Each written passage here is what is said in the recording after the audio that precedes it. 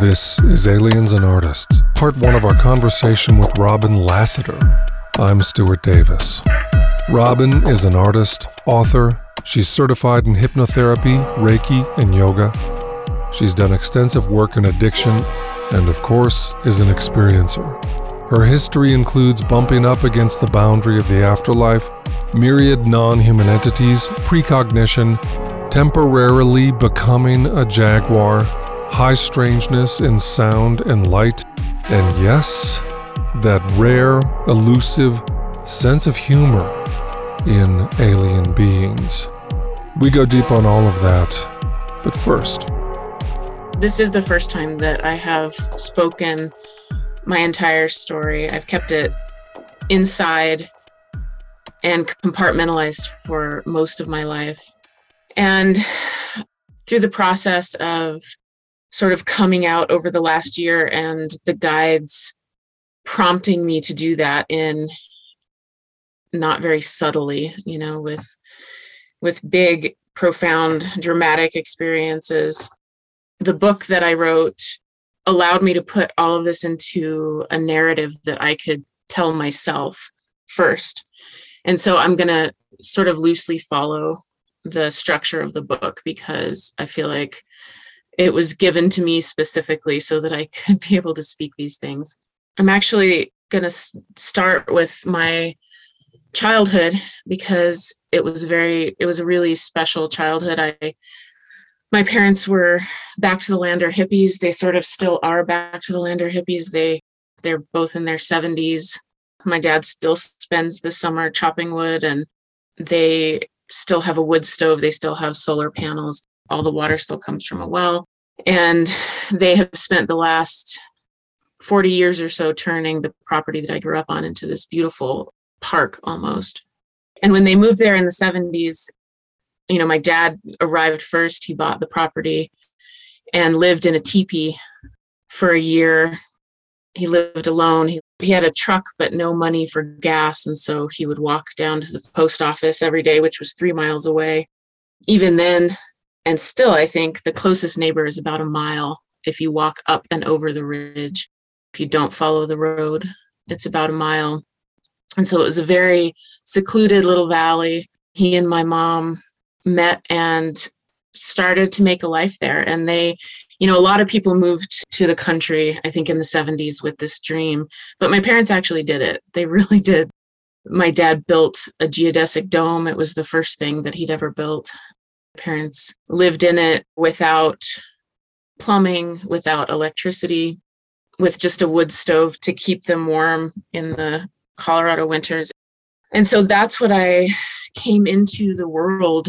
Those were the surroundings that I came into. And we had chickens and horses and a wild beehive that my father had found and caught and kept. And the memories of my childhood are so steeped in nature and animals. And there were no external lights there. So the night sky was incredible. And I knew when winter was coming because Orion came up over the ridgeline, and it was very easy to be sensitive to nature and the world in that environment. Even from that young age, from what I remember, I just was always so sensitive to energies and nature and my family and their emotions, and which is a really wonderful thing.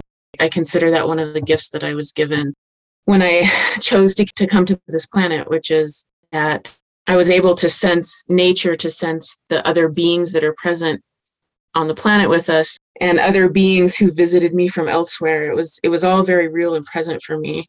But the other side of that sensitivity was that I felt incredibly unsafe in my body a lot of the time. The part of the world that made perfect sense, which was nature and the beings and my horses and the animals, was a very safe place for me, even with the rattlesnakes and the bears and the coyotes and the hawks stealing the chickens and all of that, and getting bitten by ants and stung by bees and all the things that happen when you spend your childhood outside.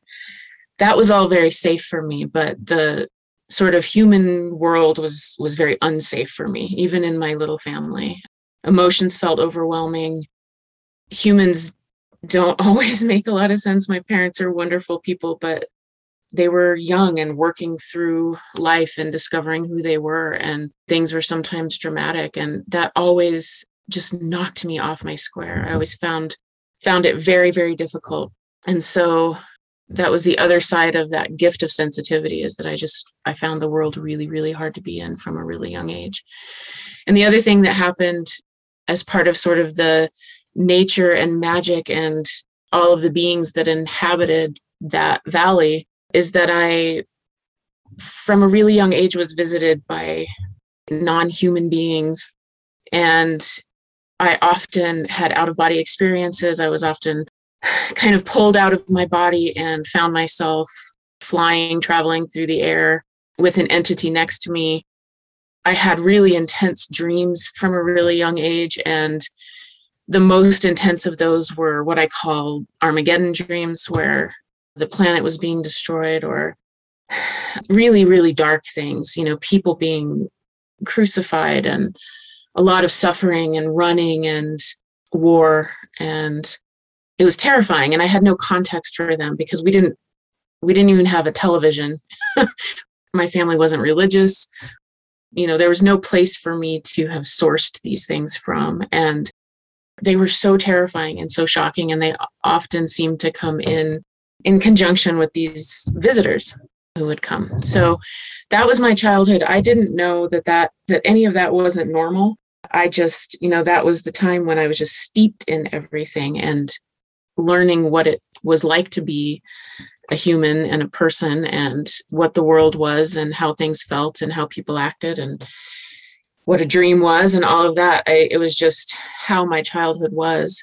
But as I got a little older, I still had this mix of a deep sense of safety and understanding of nature and the natural world, and at the same time, a very deep sense of unsafety in the parts of humanness that make no sense. The parts where we're guarded and armored and people are mean to each other and you don't know why, or people have emotions that are big, and I couldn't put my finger on it. And when I was about 11 or 12 years old, my grandmother came to visit, and she was a chain smoker, and she chain smoked menthol cigarettes. And I watched her smoke and was just totally fascinated by it. And so I looked in her luggage, and she had cartons of cigarettes that she'd brought for this short visit to my parents' house. She came from back east.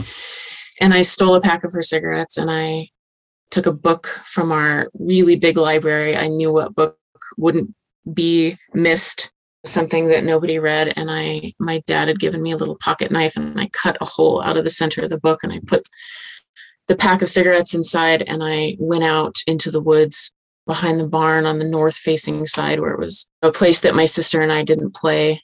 And I dug a hole and I buried them there. And then I stole some matches, and I went back and I smoked my first cigarette, and the instant relief from the world, that had made no sense to me was profound. I was gone from it. I could escape from the confusion of my emotions in my body. And I remember it like it was yesterday. It was a big moment for me because I found a way to deal with the world. I found a way to get a little bit of distance, to step a little further away from myself, and to manage the difficulty of being a human. And also the confusion that nobody else seemed to be having as hard a time as I was. I mean, I grew up in paradise. When I was a year old, my parents brought a horse home from a meat sale. At that time, they used to sell horses that were kind of broken for dog food. My parents went to this sale, and my mom was crying and bidding on all the horses and driving up the price. And everybody sort of got together and let her have this little 2-month-old filly named Glory for $45 to just kind of send her on her way so she would stop messing up the process. And they brought that horse home when I was a year old. And then they got a pregnant paint pony named Gypsy. And Gypsy was my sister's, and the foal was mine. And I grew up with that. I grew up on hundreds of acres. We would wake up in the morning, at the crack of dawn and find the horses and ride all day. And I had an idyllic paradise childhood. And I was still terrified, suffering, confused, and nobody else seemed to be that way. Everybody else seemed to have figured this out. So those were the things that were established in me just by virtue of me coming into the world in that little valley, into my family.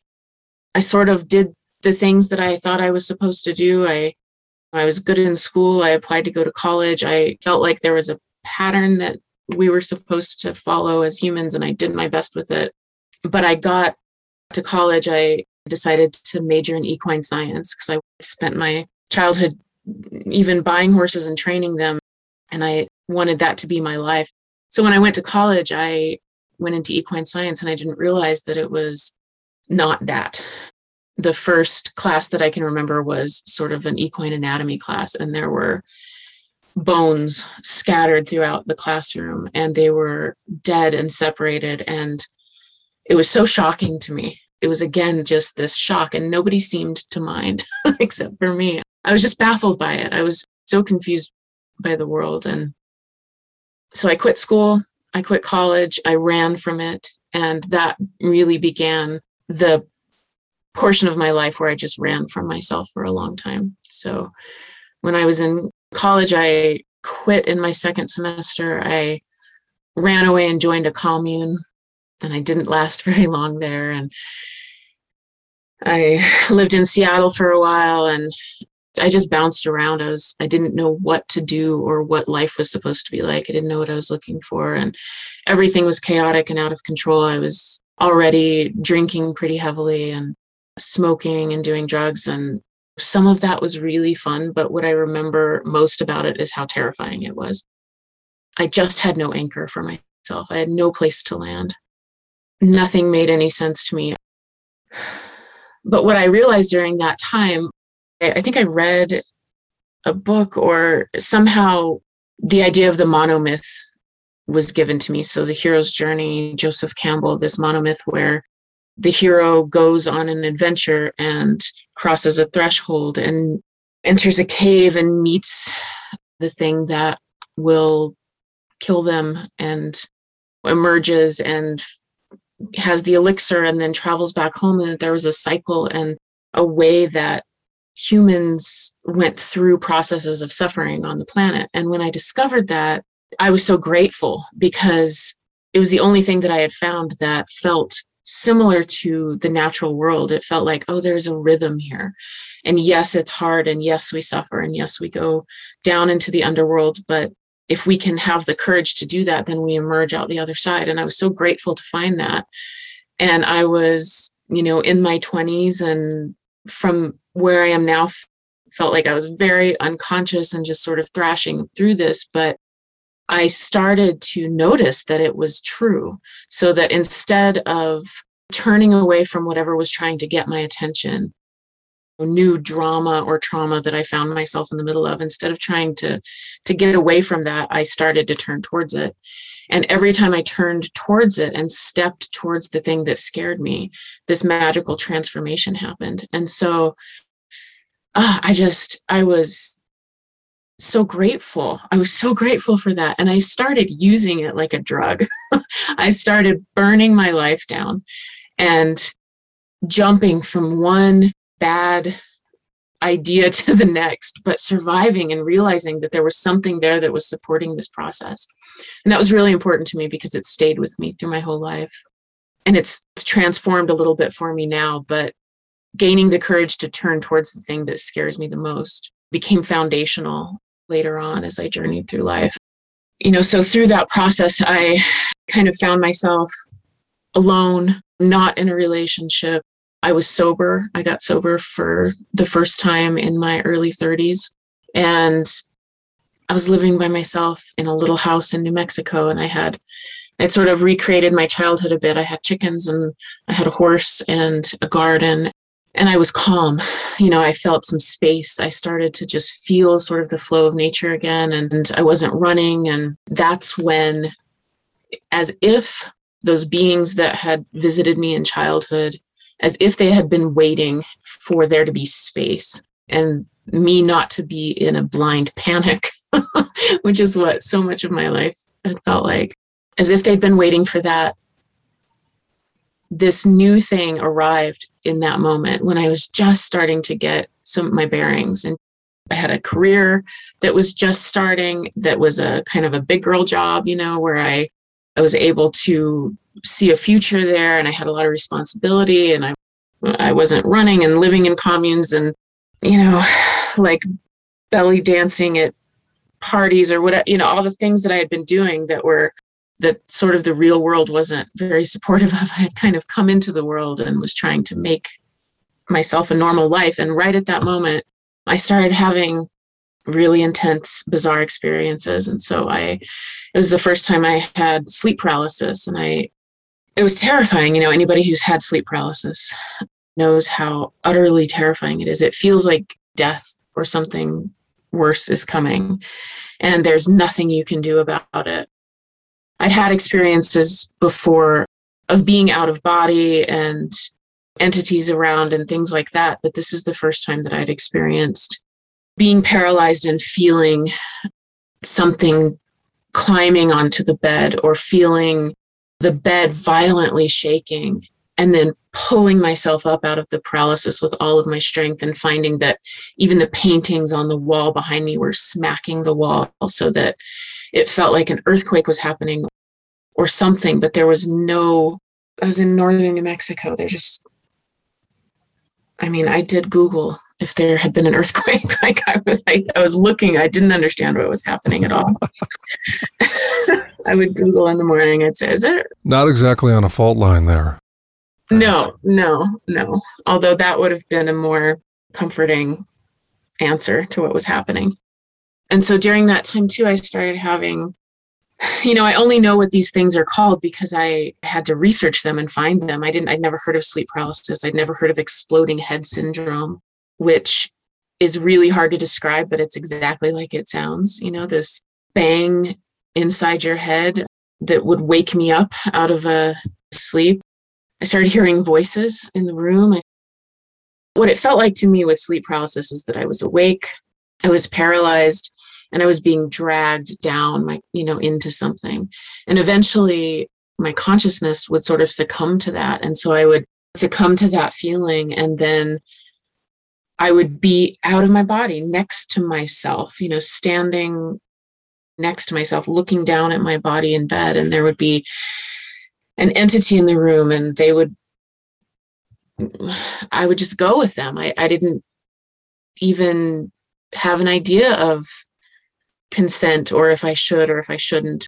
I would follow them out of the room, out my bedroom, out the front door, over the railing of the porch, and then we would be outside and we would travel. And these experiences were at that time mostly just terrifying. There wasn't a lot of magic to them, even though I have a memory of sort of floating over the little short buffalo grass of northern New Mexico and being in a full moon kind of night, and everything was illuminated, and it was the world, but it wasn't the same world that I had been in, and feeling sort of the magic and astonishment, like the astonishing experience that I was having.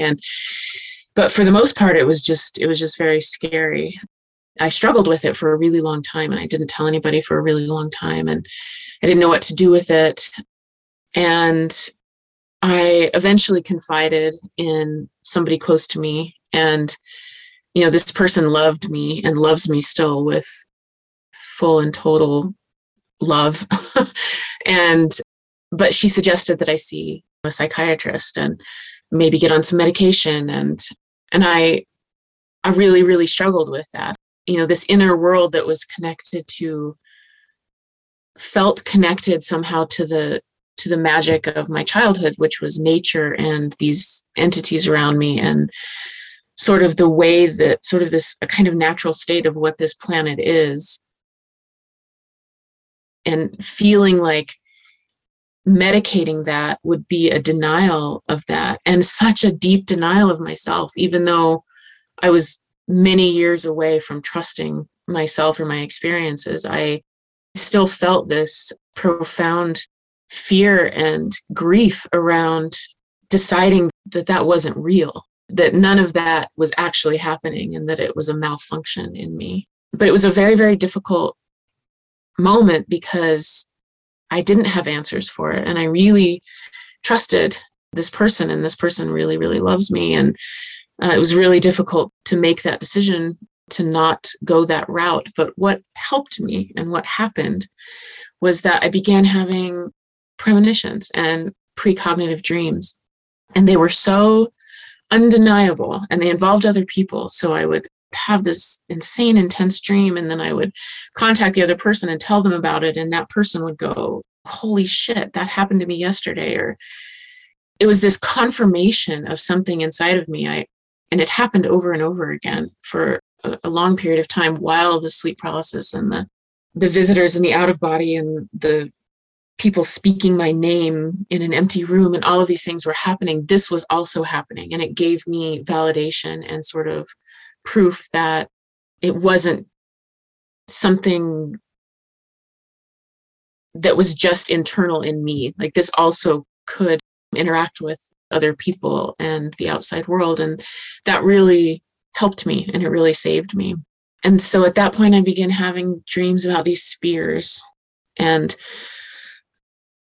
you know, they would start with Armageddon dreams. So I'd be dreaming the Armageddon dreams, you know, in a long line of refugees traveling and thinking to myself, how can I help? But also thinking, the only thing I have to give these people are the clothes on my back. But if I give them those, I'll have nothing to trade later when I need to trade for food or shelter, and really struggling with like how to help, but having nothing to give, and explosions and just all of the suffering that these dreams brought.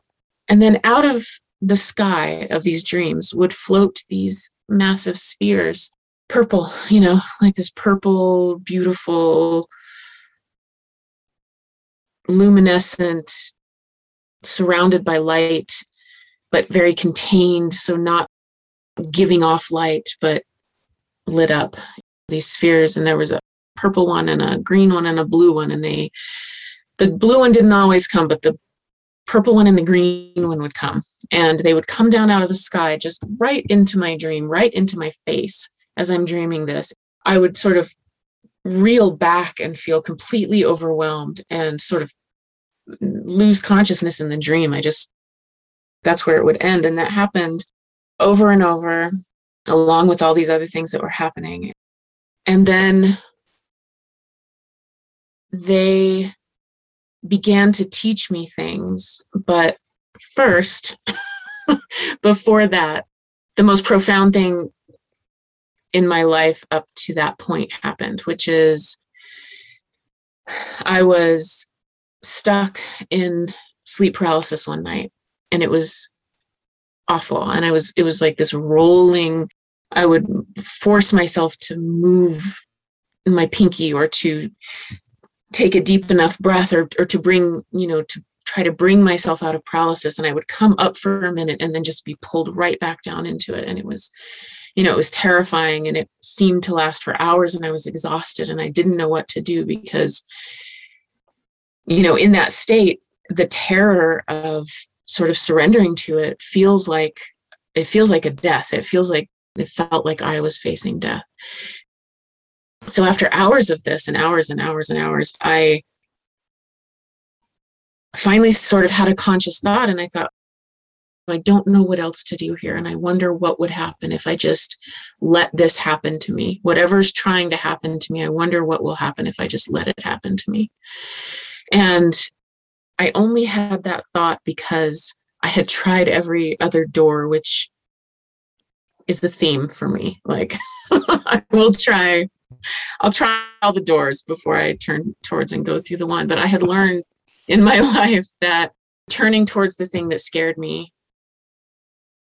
was what progressed the story. Like, that's how we move this along. That's how something happens. And nothing was happening here except for terror. And so I thought, well, you know, I'm going to turn towards it and I'm going to see what happens.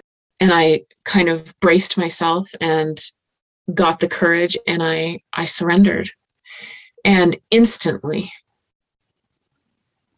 I was overwhelmed by light and sound, this buzzing vibration that was made of both light and sound. This is really bright golden light, and this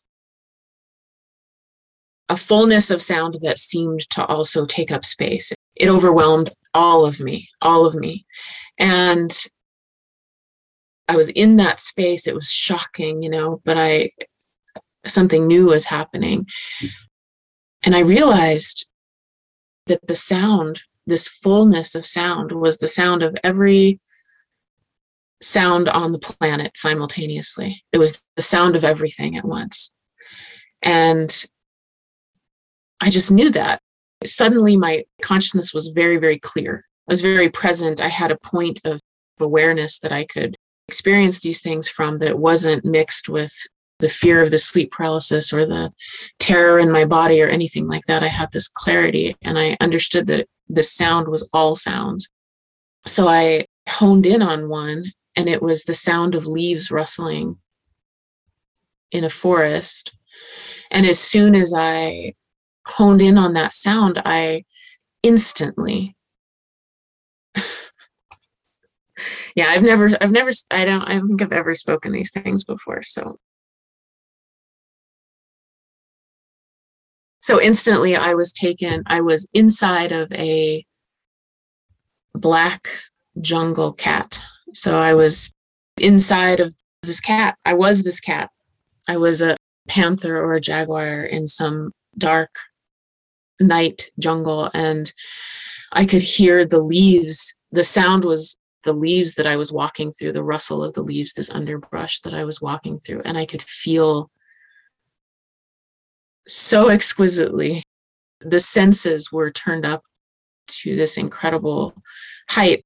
I could hear every little sound, and I knew what every little sound was. That rustle over there is a little rodent in the brush, and I could hear the wind, which wasn't blowing down here but was blowing up in the canopy, and everything was, the fullness of the world around me was so present with me, and it was coming to me through my senses as this cat, as this really exquisite, incredible creature. And as I was walking, I could feel the pads of my feet were electrically connected to the ground with every step. And it was this, every hair was an antenna, and I could see clearly in the night. And there was this confidence, this amazing certainty that I was walking through the night with. Like, I know that I'll eat when I need to eat. I was the queen of this place for sure. And it was astonishing. It was such a full experience. It wasn't a dream. I wasn't thinking about being it. I was fully in this experience. And then I began to notice the sound again, the buzzing, the fullness, the vibration. And I understood that anywhere that I wanted to place my attention, I could go there and experience anything that I wanted to experience. And as I came to that realization, I was engulfed again in the sound and the light and the vibration. I began to feel my body no longer in the cat.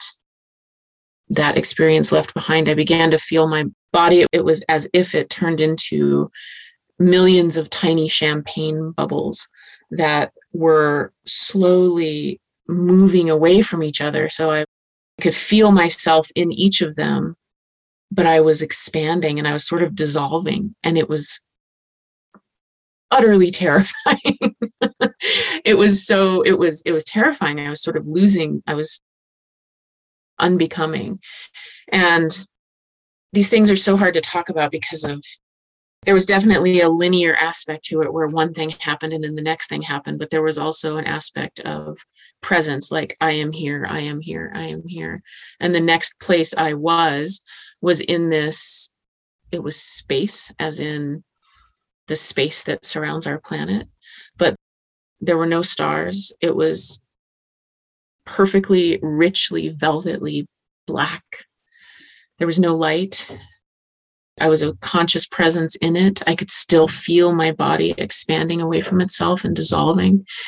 But this space was not a void. There was a fullness here, and it was a fullness of an intelligence and a presence. And from that space, a sort of entity emerged, a being, and I just felt their presence. I couldn't see, she felt feminine to me. I couldn't see her, but from that full black velvety intelligence, this entity made herself known to me and sort of gestured towards a geometric shape, which felt like going towards the point of a pyramid or a triangle. And there was a pull towards that, and I could feel sort of a suction happening. And I looked and observed all my little champagne bubble self moving towards that and kind of getting sucked into it. And that scared me. Part of me went. Some of my little champagne bubbles went through that portal. And this entity, she was beckoning me to come through. And so I was approaching, and part of me was already through. And I realized that I was approaching a gateway where the thought that came to me was, oh, this is where we go when we die. On the other side of this is the place that we are when we're not alive anymore, when we're dead, when we've made that transition. And the suction got stronger. The little bubbles of me were moving into it faster, and I became terrified. And I, with all of my will and might, sort of pushed myself back away from it and slammed back into my body. I sat up in bed, astonished and amazed at this realer than real experience that I had just had, this more alive and present and real experience that I'd ever had in my life. And the shock of it and the magic of it, and did the most improbable thing in that moment after the biggest thing that ever had happened to me in my life, which is that I laid right back down and went to sleep. I just laid down, put my head on the pillow, and was asleep. And fell asleep directly into a dream. And in the dream, I knew exactly where I was. I was one valley to the north of the valley that I grew up in.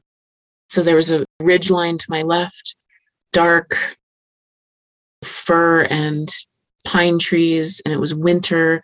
There was like 3 feet of snow. I was standing there in the snow, and I looked forward at the horizon, and the ridge sort of swept around in front of me. There was a horizon line between that ridge and the sky in front of me, and up from that horizon line rose these 4 beings, and they were one mass, but there were 4 heads and 4 sets of shoulders, and they were made of the light and the sound that I had just experienced. But it was silent here. I didn't have that buzzing, but I could see that they were made of the same thing. And they were huge. They rose up out of the horizon line, way above the ridge line, way up into the sky. And they said, "We're here for you when you're ready." Then I guess fell asleep and had normal dreams and woke up the next day in total astonishment.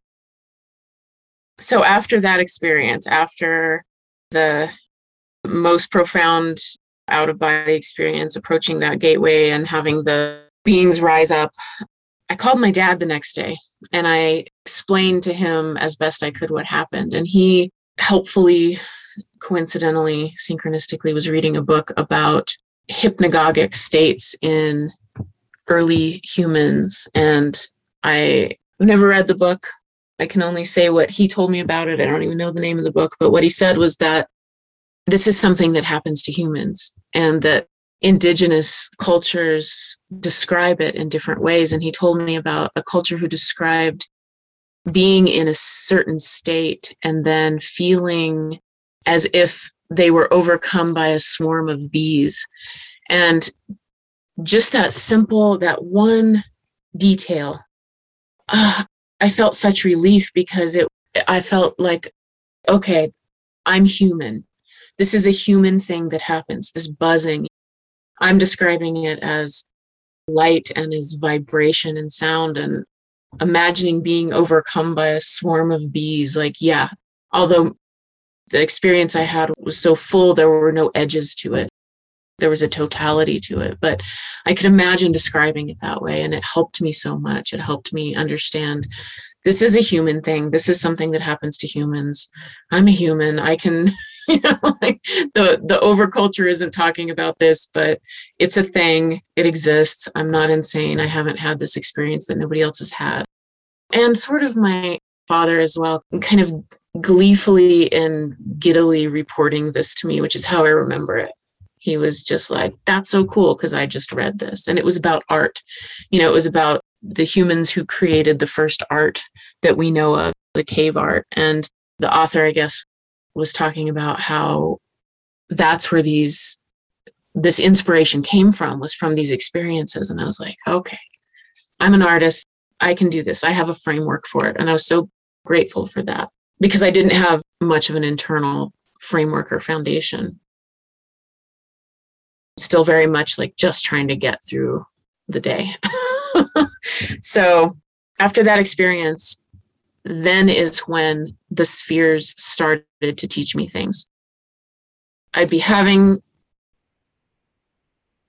an Armageddon dream. They would come down, and the first and probably most profound of those was that the purple sphere, this beautiful purple sphere, came down, and in the dream I kind of popped into it. And so then I was inside of it, and I was walking in a place where I didn't know yet, but eventually I would end up living near that place. But it was a familiar landscape to me, because it was the, southern Colorado high desert landscape. It was pinyons and junipers and short buffalo grass and yucca and lichen covered rocks and all of those things. It was a very familiar landscape to me. And so I was walking inside of this purple sphere, and this being showed up next to me. I knew this was a dream. It was a very real and profound dream, but it didn't feel like the hyper real. It felt lucid, but it didn't feel like the hyper real experience I'd had before. This I would place in the realm of dream, even though a really wonderful and vivid one. But this being showed up next to me. And I have to say, I only have put all of this somewhat together as I've learned about other people's experiences. But the being showed up and was wearing this long purple robe with a collar, feminine, but had a human face, which even then, like even in the midst of the dream, I felt like this being was presenting herself in a way that I would just not take it all quite so seriously. She had gray hair, and it was wild, sort of electric, and coming off of her head in every direction. And she had this sort of energy of like a wink and a nod to me. So here we are, we're in this teaching session, but don't take it so very seriously as you tend to do. Just take it down a notch. It's going to be okay. So walking along in this sphere, and she's teaching me things, and it's this beautiful landscape, and she's speaking to me, and the feeling in that sphere was this big, open, unarmored love, and a perspective of being that was not attached to or distracted by the smaller parts of myself that have to do with fear and blame and wounding and shame and guilt and pain, and none of that was there. Sort of my default reality, emotional body experience was different. I felt like, I just understood that this is also a space that I could be, where everything is love and kind of all the bullshit's stripped away. And it's very simple. It's a very simple place to be. You just kind of let go of those things. And so she's walking along and where she's teaching me these things. And up ahead on the ground, I see this writhing, as if in agony, huge tarantula, a big spider. And she tells me this, my guide here tells me very clearly, spiders aren't bad. They're not evil. This is a teaching moment. So don't take this literally. This has nothing to do with spiders. Okay. But she was explaining to me that if someone isn't in this energy or someone isn't close enough to be able to be in this energy, that it's very painful for them, and that it's actually can kill the physical body to move too quickly between these states of being. And so we went up to the spider, and I could just feel this anger and rage and pain radiating off of this spider, and it was writhing and flipping around and eventually died. I understood the lesson. I understood it wasn't literally about a spider, but I understood the lesson. And so we continued walking, and we got to the edge of the sphere. We got to the edge of this purple sphere. And on the other side of it was a friend of mine who was yelling. She was yelling and screaming, and she was in rage, and she was in pain, and she was blaming everybody. She was in this energy. And I beckoned to her and I said, "Come in here. It's amazing in here. It's amazing." I wanted her to show her that perspective. And then I looked closer, and I could see tears squeezing out of the corners of her eyes, and understood that all of this anger and rage was all actually about pain. And I had such compassion. I really wanted to share this with her and help her to see.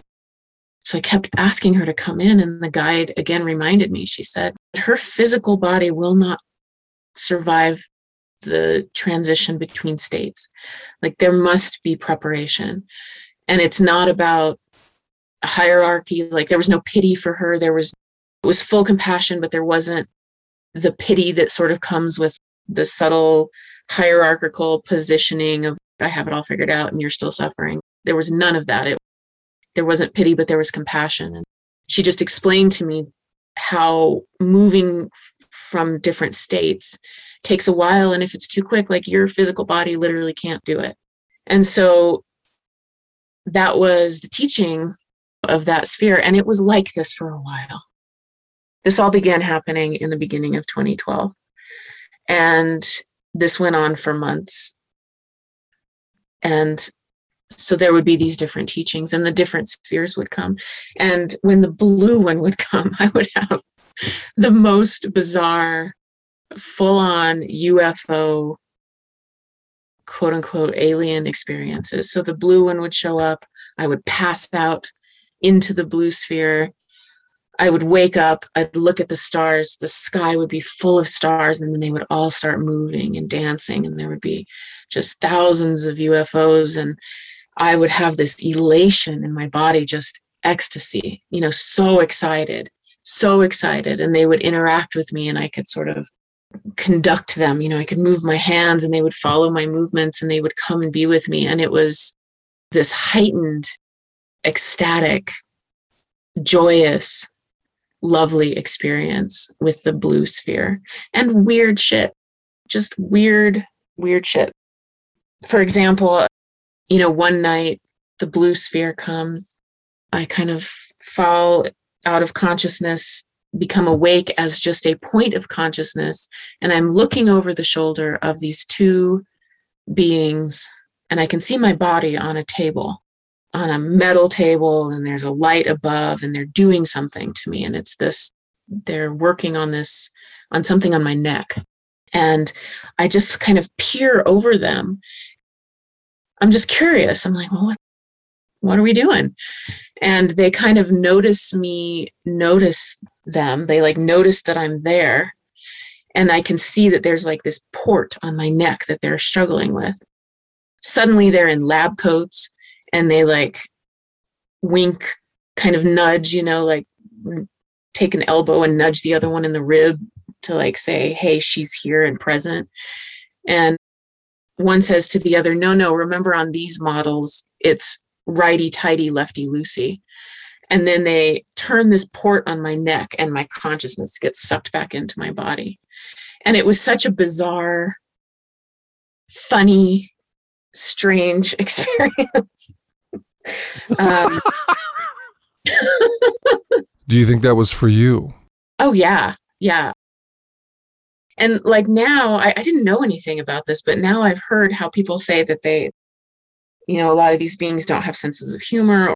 But I thought that was the funniest thing I'd ever heard. So at the same time, there's so many little threads to follow, but following that little thread, they're fucking with something on my neck. And then the blue sphere comes back. I have another dream. I'm inside of this mountain. I'm inside of a mountain, okay? But it's this huge open space. And in the center of it is this beautiful, extraordinarily beautiful blue ship. But it looks organic. It looks like it is sort of like a flower sea creature mix. It's got these petals that reach up and around and they kind of peel back.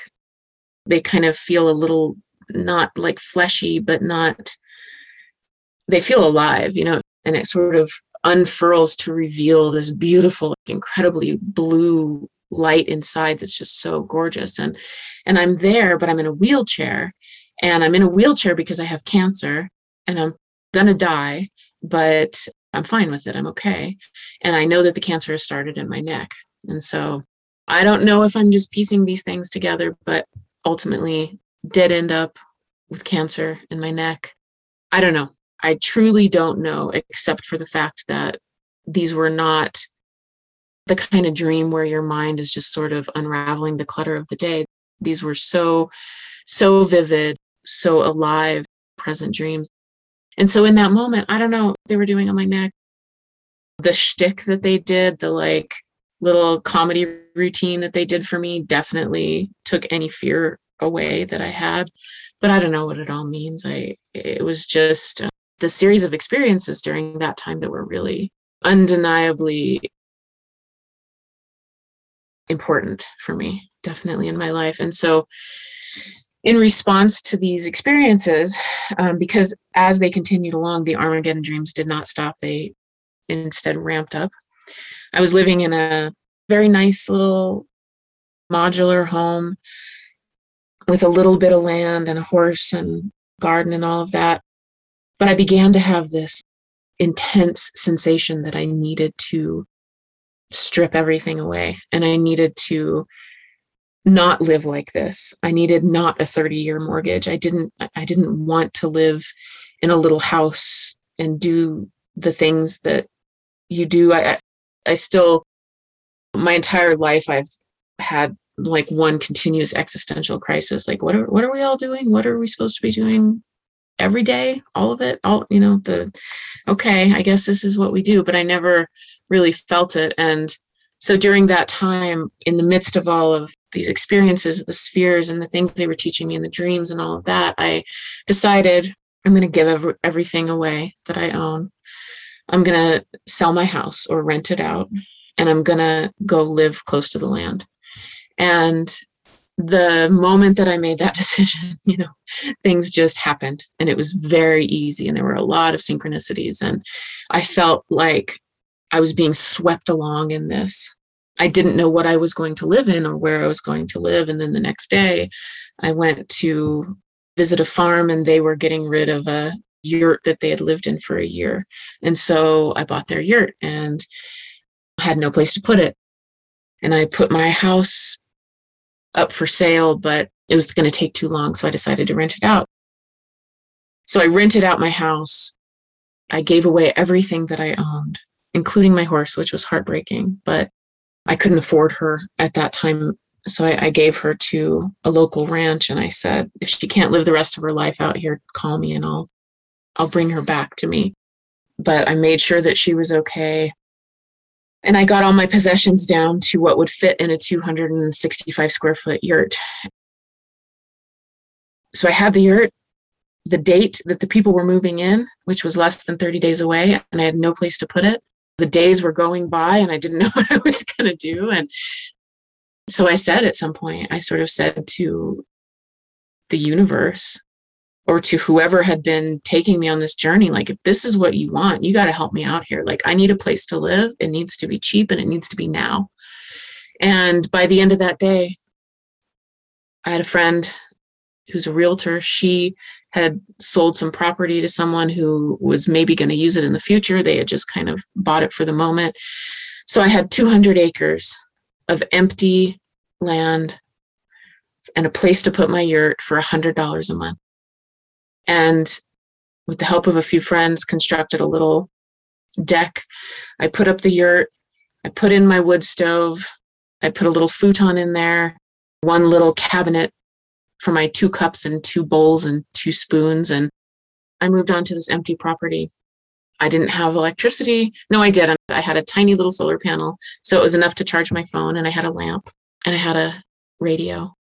I didn't have any running water. And I lived there for almost 2 years, and it was amazing. And I saw amazing things there. I saw craft all the time. I was back in connection with nature. There were the owls and the coyotes at night. And somehow I had stumbled on accidentally setting up my yurt so that when winter came, Orion rose through the one of 2 windows of my yurt, and I felt connected again. I understood the world again. I had a dog. We just wandered around in the forest. I had a job. I would wake up in the morning. The fire would have gone out and there was no insulation. And so all the water inside the structure would be frozen solid. And I would light a big fire and heat up the water so that my dog would have that for the day. And it would be like 9 degrees outside, and I would get in my car and drive to the gym and work out and take a shower and go to work and have kind of a normal career work day, and then drive the 30 minutes or so back out to my yurt and spend the rest of the time out there. So it was a really amazing time. Most of that time felt like it felt when I was inside of that purple sphere. It felt heightened. It felt easy. It felt connected. There was love. There was an understanding of the way the world worked. Like, it was a really, really, really good time. And looking back on it, I feel like it was a blueprint. It was a touchstone for me to remember how it could be. Only in hindsight do I know what I was going to go through and how important both my childhood and then the time in the yurt, that connection to something, that this underlying energetic structure of the planet that can be tapped into and that I felt very safe in. I needed those touchstones. I needed them.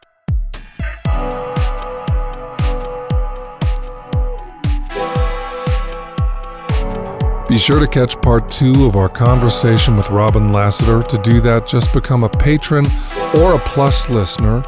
If you're not on Plus, you're on minus.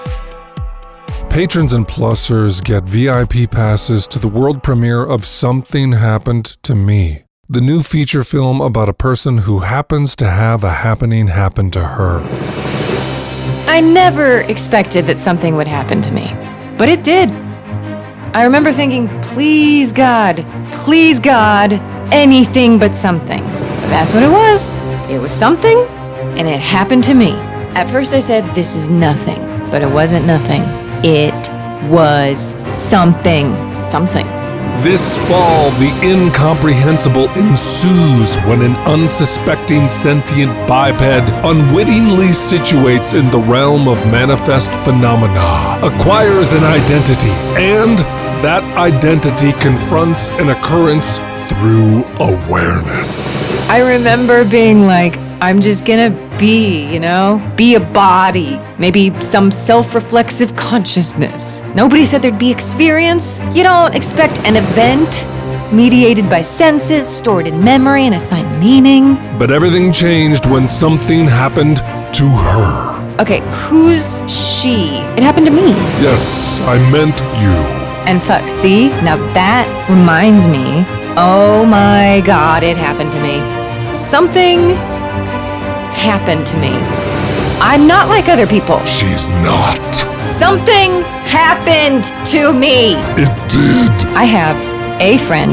Nothing ever happens to her. It doesn't. It's like nothing ever happens, and then something does, and then it's to me. It's not like that. It is that.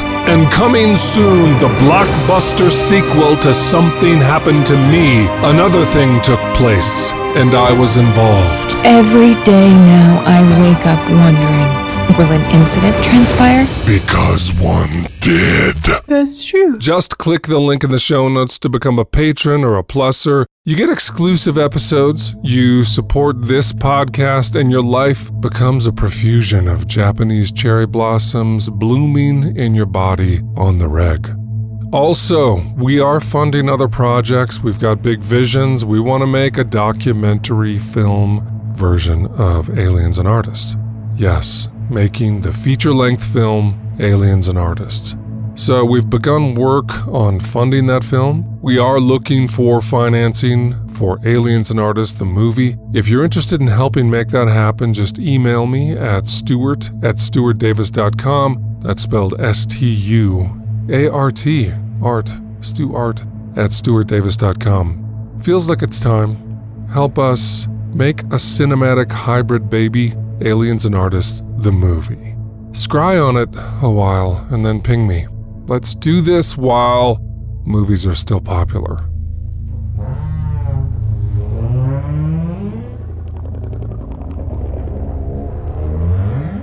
Show me the art. January 2002.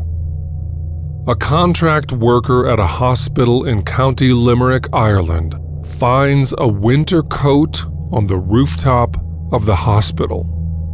A very odd item to find on the roof of such a facility. Through means not related in the public accounts of this story, the hospital staff finds a way to identify the owner and return the coat to him. The owner of said coat? Jerry Battles, 61 years old. Jerry is a retired carpenter living in the village of Pallaskenry, County Limerick, population 664 good souls. Perhaps Jerry had some acquaintance with the contract worker because of their similar vocations. Whatever the case, when Jerry Battles' winter coat is returned to him, it triggers a flood of memories. The bizarre and inexplicable fact of his coat being on top of a hospital becomes a bit more explicable as he suddenly recalls how he parted with it, which goes as follows.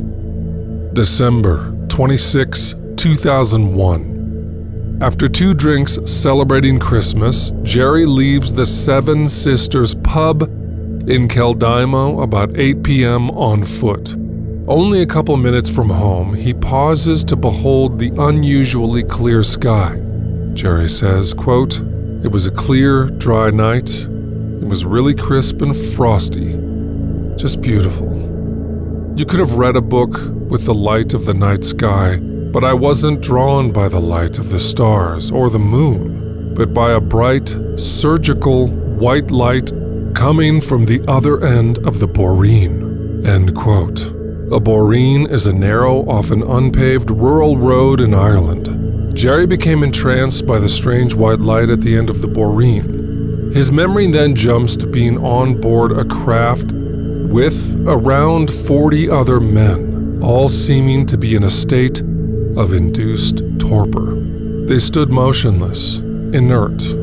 Quote, "They were all male, of different age groups, all standing shoulder to shoulder like mannequins. I remember one man next to me wearing a Columbo-style coat and hat.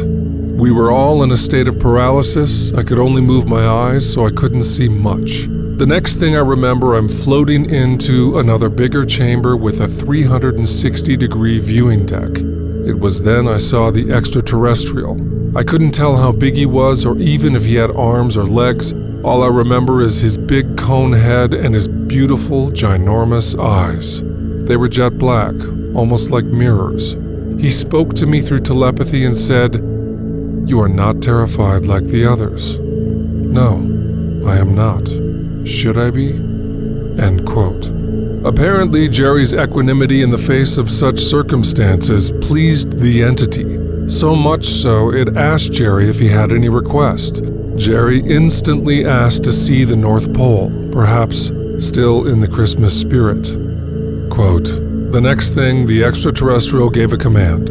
In an instant, we were at the North Pole. I was in awe. It was like driving through a snowstorm at 500 miles an hour." End quote. This beautiful detour came with a hideous message. The being told Jerry that in 850 years, which I guess at this point is down to 830 as this occurred in 2001, so in 830 years, life on Earth will be destroyed by an asteroid the size of Munster. Munster is about 1/3 the size of Ireland. The entity elaborated, quote, "You have come a long way in such a short space of time, but your time is running out. The asteroid will approach your planet from the 35th quadrant. We are 4 million light years more advanced than you are. We've been observing you for millennia, and all that time you have only excelled at two things: global warfare and lying to your own species." End quote.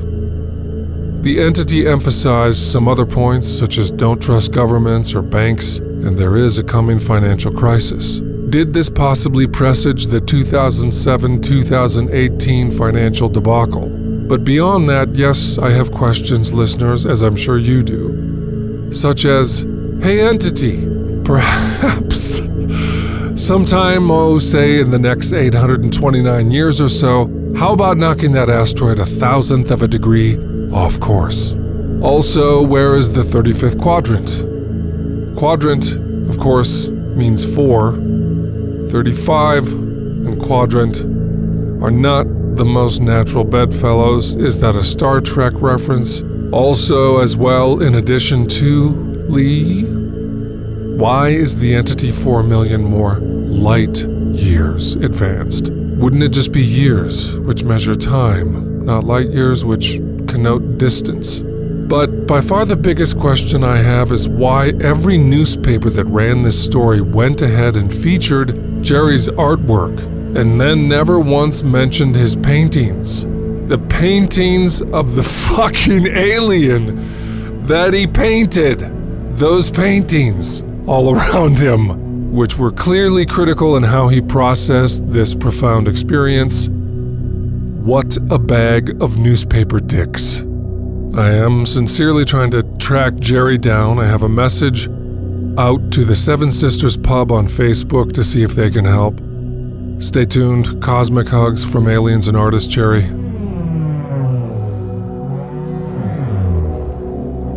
The Liminal Muse is where I offer one-on-one sessions, everything from past life regression, talk sessions on sightings, missing time, non-human entity encounters, abduction, out of body, and also deep dives into creativity as a spiritual lineage. This path of something from nothing includes transformative practices to activate your mystical life and strengthen your sovereignty.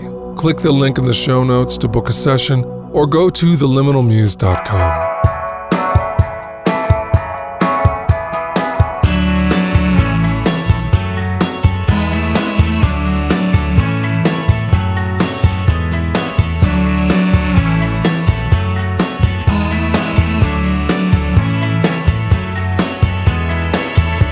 Something simple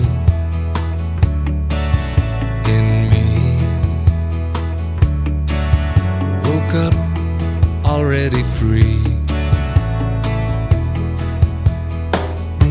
1,000 stories removed, living proof of nothing to prove.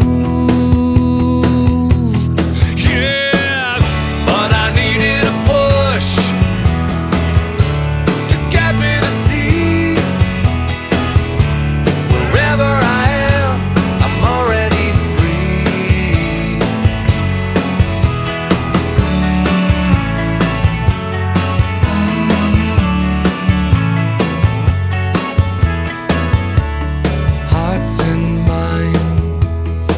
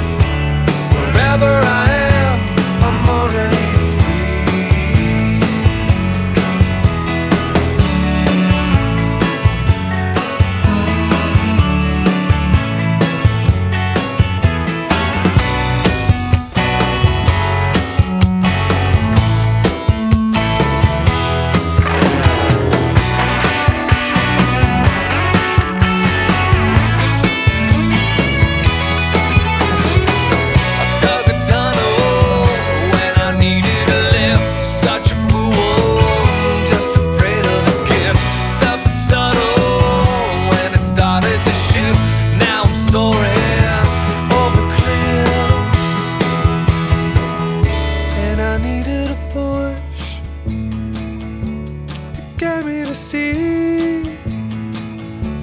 Wherever I am, I'm already free. And I needed